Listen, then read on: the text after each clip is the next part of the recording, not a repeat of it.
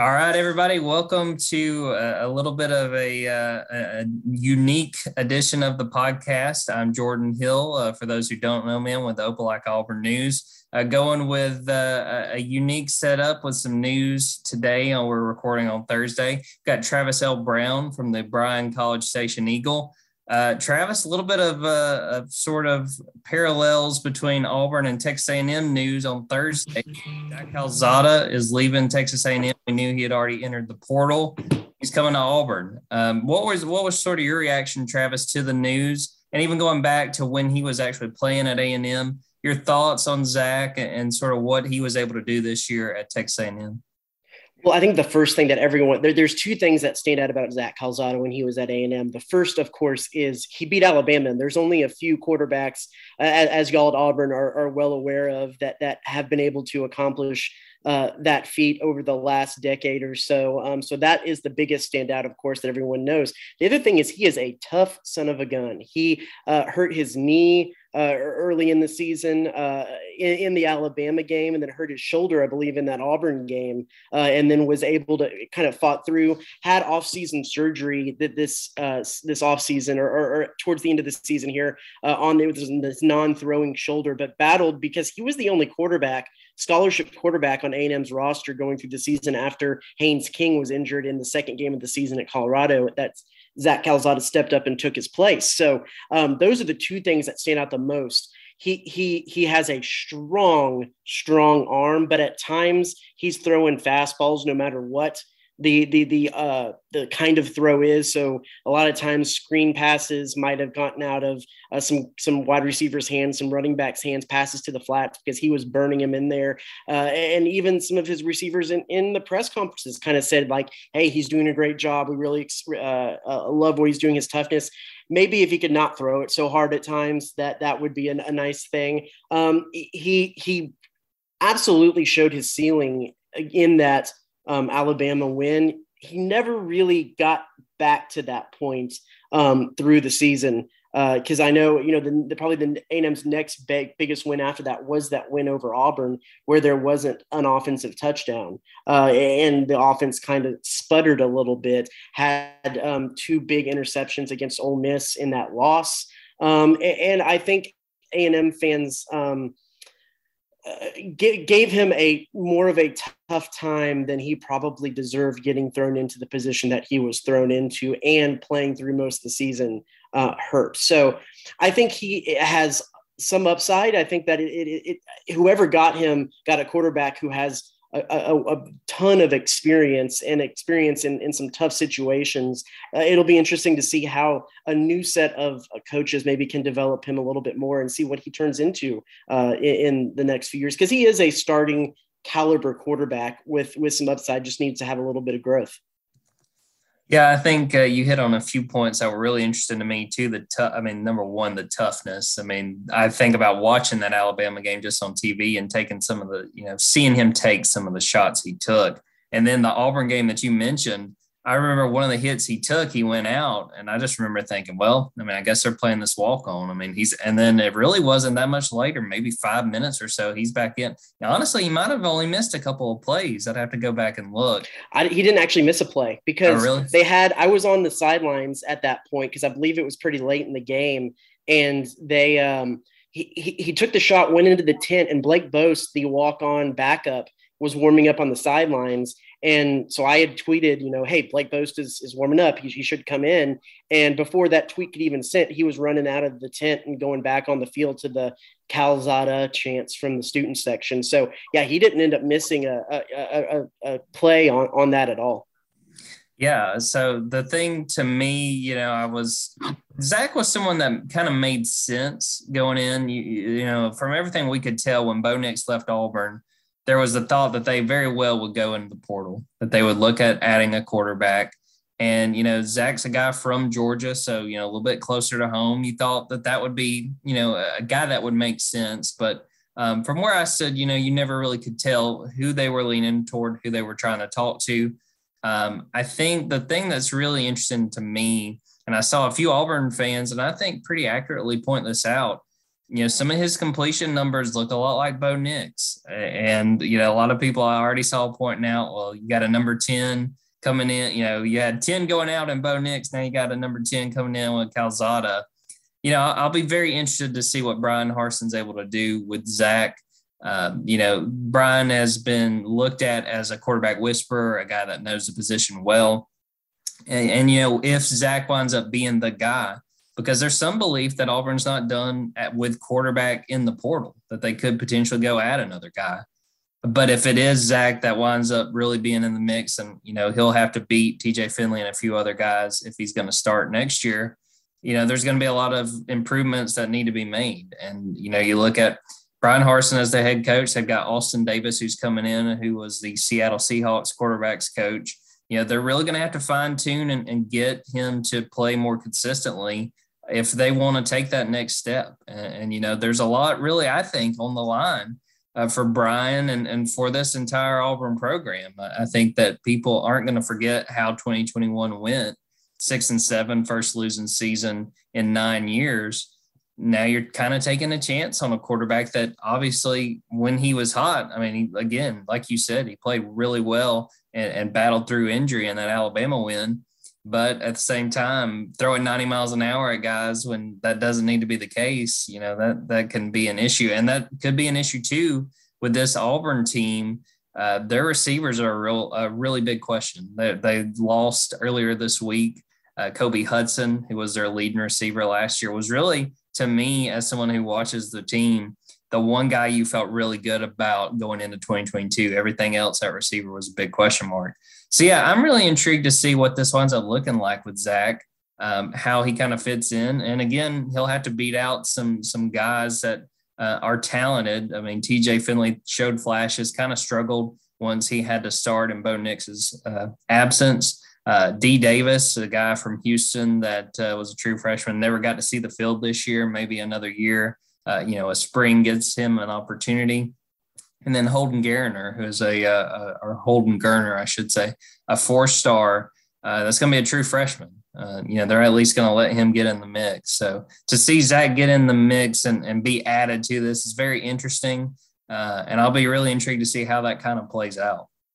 Yeah, and here's the interesting thing that kind of popped up on my Twitter timeline that I'll be interested to see is another part about Calzada's time here at A&M is he really took it in the shorts from A&M's fan base a lot of times when after the expectations were high that he could come in and replace Haynes King and there wouldn't be a lot of drop off. And there kind of was there up until that Alabama game. And there was again after it. And with Jimbo Fisher and the coaching, well, really Jimbo Fisher didn't do him any favors when they did announce that Haynes King was going to be the starter, saying that it was a neck and neck battle all the way to the end. And it could have been either guy, but Haynes King just did a little bit more to separate himself. And that's what it was when they, when he stepped in, there was a lot of really, really pointed vitriol pointed at his way through social media up until the point where after the LSU game, was it the LSU game? Yeah, the LSU game,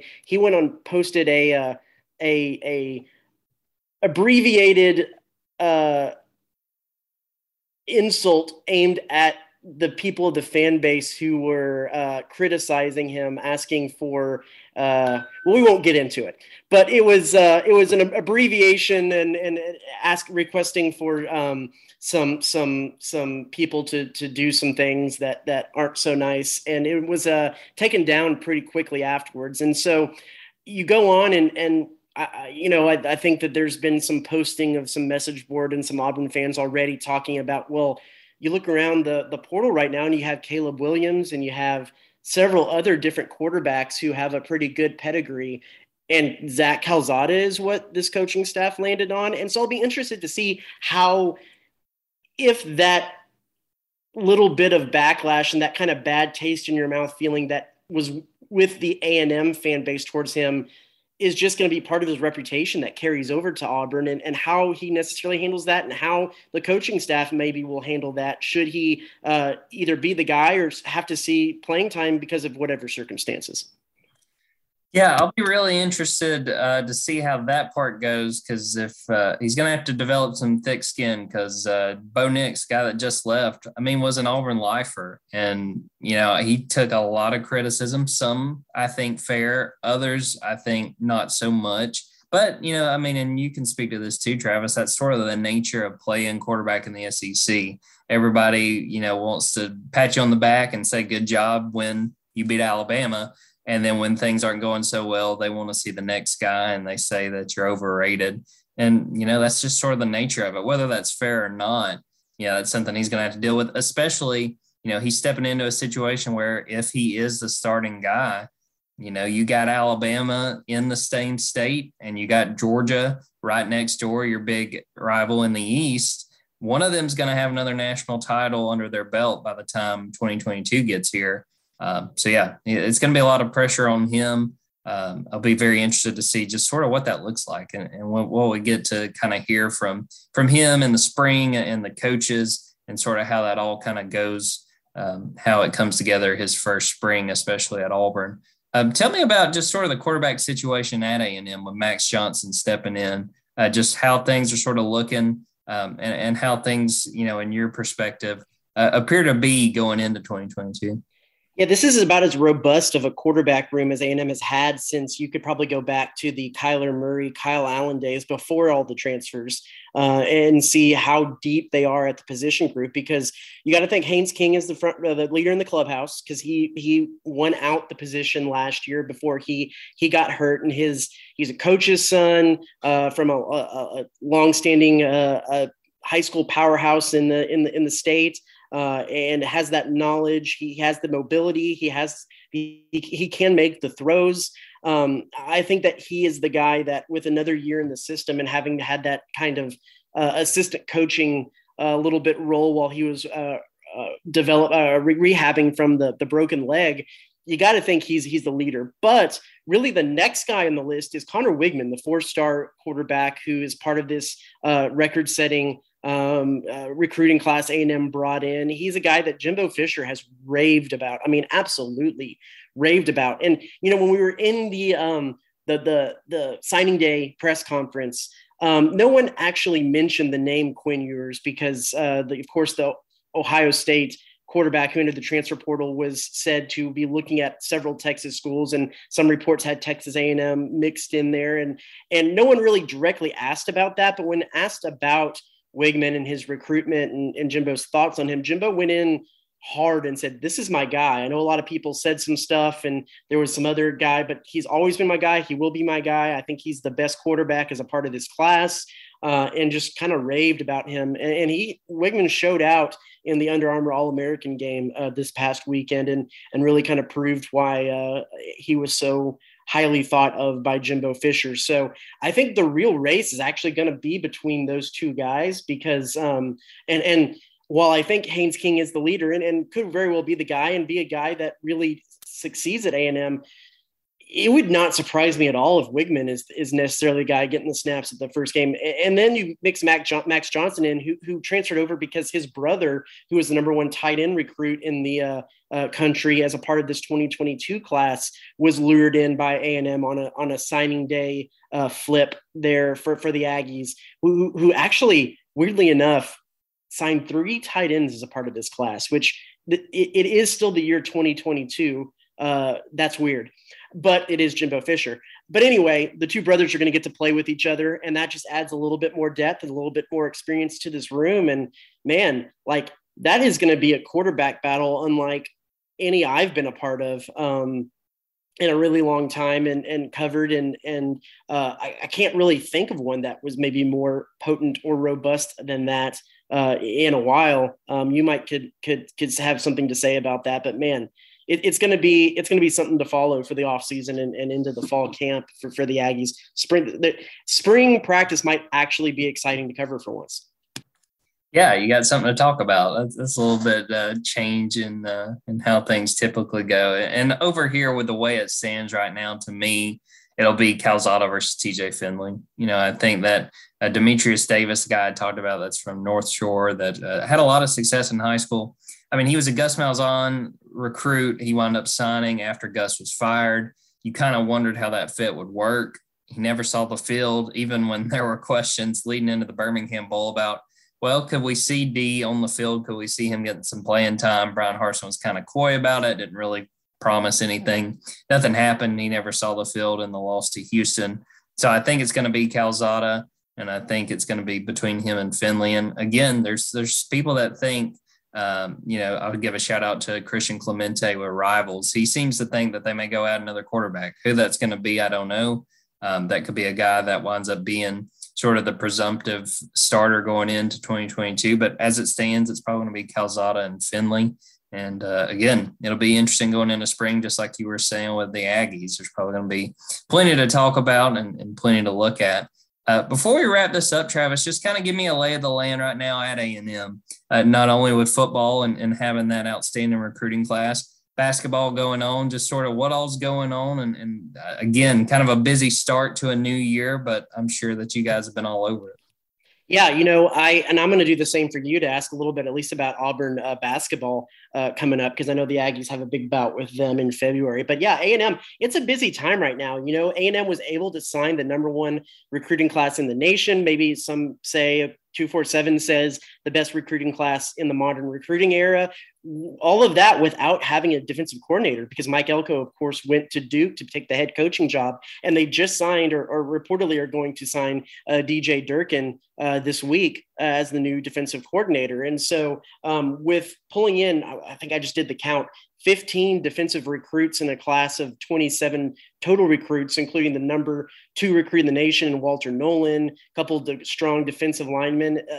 That was really a coup for Jimbo Fisher and his staff, because you got to think that you would have thought that a few of those guys might have looked elsewhere, or at least waited until February to sign to see who the defensive coordinator would be. But they went ahead and put pen to paper and made it happen. And that was a big story around here, of course, with everything going there. And then just kind of seeing where this, when this Durkin thing will become officially official and they'll get him in there and what that'll look like. Because the biggest question that I have in regards to that is A&M has made their bread and butter since for the majority of the time they've been in the SEC has been a 4-man front. And that defensive line has been a big key to some of those defenses, especially last year you want to look at. And then you also have guys that when Myles Garrett and Deshaun Hall were here back in the mid-teens, and what they were doing as part of a 4-man front, and how many defensive linemen A&M has put into the league. Durkin has, while he's been multiple and he's run a 4-3 at times, really his bases revolve around like a 3-3-5 or mostly a lot of 3-man front. So is he going to bring that and is A&M going to be multiple and do a little bit of both, or are they going to still stick with that 4-man down lineman front that they've really had success with so far, and kind of rearrange how they do that system?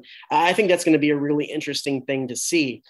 Also then men's basketball front, A&M brings in 9 transfers this year after having 10, I think, go out. So completely reset the program. They're 12-2 heading into their second game. Had to have a buzzer beater win over Georgia on Friday. But I think that this is an A&M team that shoots extremely better than any of the 2 that have been under Buzz Williams in his first 2 years. They're actually one of the top 15 in the country, I believe, in 3-point shooting percentage.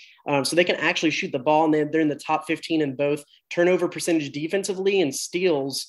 They do a lot of live ball turnovers that turn into transition baskets and can really jump on teams that way. They just have to get over having a lull through the middle part of some of the games. That's exactly what happened to Georgia. They had an 18-point lead and then just kind of took the gas, the pedal off the gas a little bit, and turned the ball over a little bit, had a little bit of trouble in their half-court offense, and gave up some points in the paint to Georgia that allowed them to get back into the game. Georgia took its first lead of the game with 5 seconds left, and they need that big Marcus Williams 3-pointer to put it out.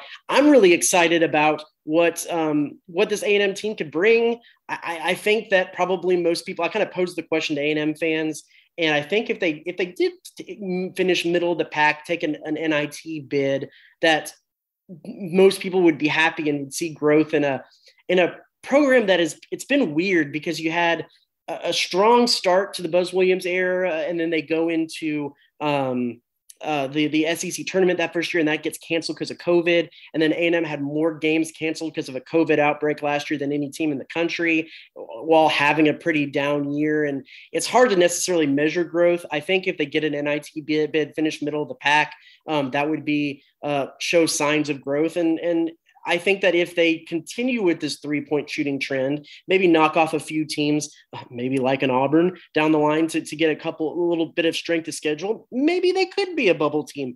Well, what do you think of this Auburn team? They seem to be really a strong threat to make a push in this SEC that is really top heavy and maybe as stacked as it's been in a really long time. Yeah, I think so. I mean, they've, coming in this year, you thought that they had a chance to be really good. They added 4 transfers and all 4 guys that you thought would probably contribute. And then you have a 5-star in Jabari Smith. And coming into the year, Bruce Pearl really talked about that he felt like this was a team that was capable of making a Final Four run like they did a few years ago. And they've lived up to it so far. I mean, right now they're on a 10-game winning streak. The only loss they had, I think, was double overtime to UConn. And they've looked to me all the part of an SEC contender, a team that is going to show up most nights and take care of business. They're coming off right now a big win against South Carolina, which they pretty much dominated, and South Carolina got it close with like 6 minutes left. And then Auburn just kind of closed the door on them. I think it wound up being about a 15-point win. They've been really impressive. The thing that has got this team to me in a position where they really can talk about making a run in March and being a team people have to worry about is their depth. I mean, they are so deep. Wendell Green, he comes off the bench as one of the guards, has been outstanding. I think he scored in double figures, something like 5 or 6 games in a row at this point. I think that there's a lot of hype and justifiably so for what this team can be and what this team can do. And the thing that will help them is that depth. If they wind up losing a couple guys due to injury or in prime situations, if COVID winds up being a factor and you have key players missing, I think that they've got the depth to be able to overcome that. And it's been a really fun team to cover. I mean, that's kind of been my biggest thing, just as someone who likes watching basketball. They're just a very fun team to watch. They get a lot of different guys involved every night. Whether it's Wendell Green having a big night, KD Johnson, who's one of the shooting guards, has been all over the floor. Walker Kessler had only the second triple-double in Auburn basketball history last week against LSU. They're a really fun team, and I think that they're going to be a team that hangs around. And as long as they can stay healthy, I think once we get to March, they're going to be a team we're all going to be really looking at as a team that has what it takes to try to go out there and win a championship. Yeah, that matchup will be February 12th over there in Auburn, the only time the two teams face each other. So a lot of basketball to be played until then, but one that we'll keep an eye out on. And I'm sure readers in the Eagle will probably read y'all's write-up as, the lovely Lee Enterprises conglomerate exchange program is at its finest. Absolutely. Looking forward to that. I think it'll be fun. Well, Travis, I think that's all on my end. Anything else about Calzada, about A&M, just A&M sports right now that we haven't hit on that you want to throw in before we wrap this up? Oh, man. I think that hit all of it. It's busy. I think the other interesting thing, at least from the A&M front, is you got, the revival of the USFL with former head coach Kevin Sumlin getting back into the mix with the Houston team. Another big breaking news today from the A&M front. So we'll be sure to see how that turns out and how that could look for Aggies and if he can still coach a little bit. So other than that, man, it's the silly season of multiple sports going on and 42 days till baseball, something like that. I mean, it's going to be crazy. Jim Schlossnagle era starting here at Texas A&M. So we'll see how are things wrapping up with Auburn and what's on the front for y'all. Yeah, well, you mentioned USFL. There's rumors, it's not official yet, that Gene Chizik, the former Auburn coach, is going to coach one of the Birmingham teams. So that would be another connection there. Another thing I'd be remiss to not mention, we've got gymnastics coming up, and Suni Lee, who has really been the talk of Auburn for 6 months now, going back to when she won the gold medal. That's going to be a big deal. People are really excited. I had a chance to go to the preview meet, essentially an exhibition in December. and it was packed. And I think that that's what we're going to see once we get into the season. So that's kind of the biggest stuff at this point is knowing coming up and kind of getting ready for that. And then, like you said, baseball and softball as well will be here before we know it. That's something that always gets brought up when, athletic director Ross Bjork here has a monthly town halls on Facebook Live is if A&M is going to start a gymnastics program. And he's always said, no, they want to stick with the budget of what they have right now. But man, if A&M did enter into the gymnastics game, it would be an absolute game changer because I know this is very dated data, but when I was back up with the Fort Worth Star Telegram and the NCAA finals were held up there in Fort Worth, I want to say 2014, 15, that range, 2015 maybe. I think 60% of the gymnasts that were competing from teams like Florida and Oklahoma and UCLA, and I can't remember if Auburn was there or not, but a lot of those SEC schools, I think like 60% were from the state of Texas because Texas doesn't have a Division I gymnastics team. Their only real one is a Division II team at Texas Women's up in Denton. And I've always thought, man, I know it's a pretty sizable initial investment with all of the equipment and things like that, but that could be a program that could be competing for titles really quickly with the recruiting tactic of you get to stay close to home. Who knows? Maybe A&M will jump into that gymnastics fray at some point, but I think there's probably a lot of A&M fans who know how big gymnastics is in the SEC, but like, how big is gymnastics in the SEC? Oh, it's huge. And right now, I think that really Auburn's kind of adding to that surge. I think that people are excited. And that's a big thing, I think, that has so much excitement around Auburn gymnastics is they've got a very good chance at competing on a national level. And everybody likes winners, Travis. Everybody wants to support a winner. And that's what Suni Lee is, and that's what's got so many people so excited. It's just fun. I don't have a ton of experience covering gymnastics, and even just being at that preview meet, I was very entertained by just sort of the atmosphere and how much people are already into it. And, yeah, like you were saying, I think, if they can add gymnastics, if A&M has an opportunity at some point too, it would only do good for them and for gymnastics, like you said, in the state. I mean, that'd be a big opportunity they could put together and probably get a whole lot of caliber gymnasts to the school. It all comes down to the balance beam, man. That's what I learned. It all comes down to the balance beam. How good would your floor routine be? What song? What song would your floor routine be to? I mean, if you're at Auburn, like I know it's not quite like LSU kind of leans into it, but like Eye of the Tiger, I feel like going to school, something like that. Balance beam would be rough. I'd have to really, really work on some of the. I think beam would be my worst. I'm not very good on the balance. What would your go-to event? Well, if we're sticking to this like team related thing, I mean, I think you'd have to do a floor routine to like God Bless Texas, right? Like you'd have to just lean heavy into that, or you could do some as what happens at Kyle Field now because of this thing, and it kind of is a little cringeworthy. The air fiddle with if you're going to play in Texas, all right. There's nothing really more awkward than like dudes wearing overalls playing air fiddle. So maybe that could be incorporated into it somehow. I think that I watch a lot of American Ninja Warrior, so maybe some bars might be in my, I've never actually tried it, but since I watch it, that's good enough, right? So maybe I'll be more of a bars specialist than balance beam, but that's just me. Yeah, I may have to do vault and then just try to do like a cannonball or something. Like it's not going to be very pretty. The landing will not be very pretty, but I have been to a trampoline park, so it's like the same thing, right? Yeah, I think so. Yeah. Okay. I'm going to request if I do it that they have like those bouncy ball, like those little plastic balls, like you're at McDonald's. I can land. Yeah. Those. Media day. They need to have a media day at the gym. Yeah. And have a few, IVs and stretchers and some cold beer. Yes. Well, I think on that note, I think we about covered it. Travis, I really appreciate you taking the time. Let's get out of here and get ready for what's going to be a really busy spring in College Station and in Auburn as well. You got it. Hey, for my listeners, readers, where can they find your stuff? Yeah, at AU Blog on Twitter, at Jordan Davis Hill on Twitter. OANow.com would be the website. You can see all our content there. And then for our readers, Travis, throw out there where they can see y'all stuff. Yeah, I'm at Travis_L_Brown on Twitter. And of course, it's theeagle.com. And then you just click the little Aggie Sports tab, and we got all kinds of good stuff there. So be sure to check that out as well. We'll get out of there on that. Again, Travis, thanks for everybody for listening. Until next time, take care.